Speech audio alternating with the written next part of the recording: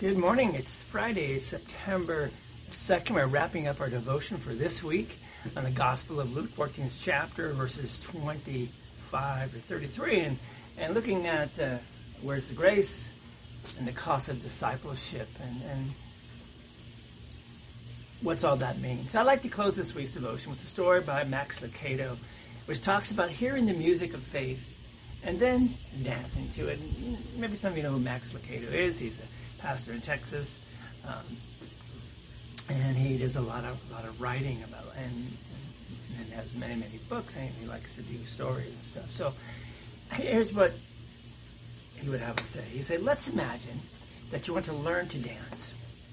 Being in the rational, cerebral person that you are, you go to a bookstore and you buy a book on dancing, and you take the book home when you get to work.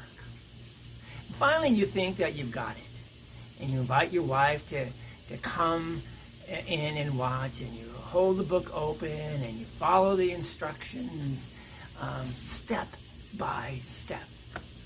You even read the words aloud so she'll know that you've done your homework. Lean with your right shoulder, and so you lean. Next step with your right foot, and so you step. Turn slowly to the left, and so you do. You continue to read and then dance. Read and then dance until the dance is completed.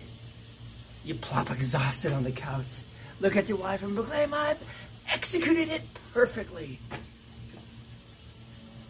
And your wife responds, you executed it all right. And she sighs, you killed it. You respond, what? And she says, you forgot the most important part. Where's the music? Music, he responds. And she says, you never thought about music. You remembered the book. You learned the rules. You laid out the pattern. But you forgot the music. Do it again, she says, putting in a CD. This time, don't worry about steps. Just follow the music. She extends her hand, and the music begins. The next thing you know, you are dancing, and you don't even have the book. We Christians are prone to follow the book while ignoring the music. We master the doctrine, outline the chapters, memorize the dispensations, debate the rules, and stiffly step down the dance floor of life with no music in our hearts. We measure each step, celebrate, or calibrate each turn, and flop into bed each night, exhausted from another day of dancing by the book. Dancing with no music is tough stuff. Let God have you, and let God love you.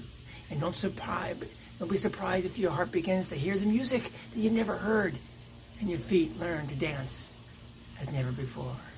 Keep your eyes on Jesus Christ, and you will hear the music and dance like you've never danced before. Have a simple prayer for the day. Lord Jesus Christ,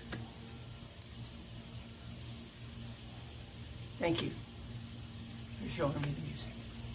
Amen. Go in peace, serve the Lord. We'll talk to you all next week.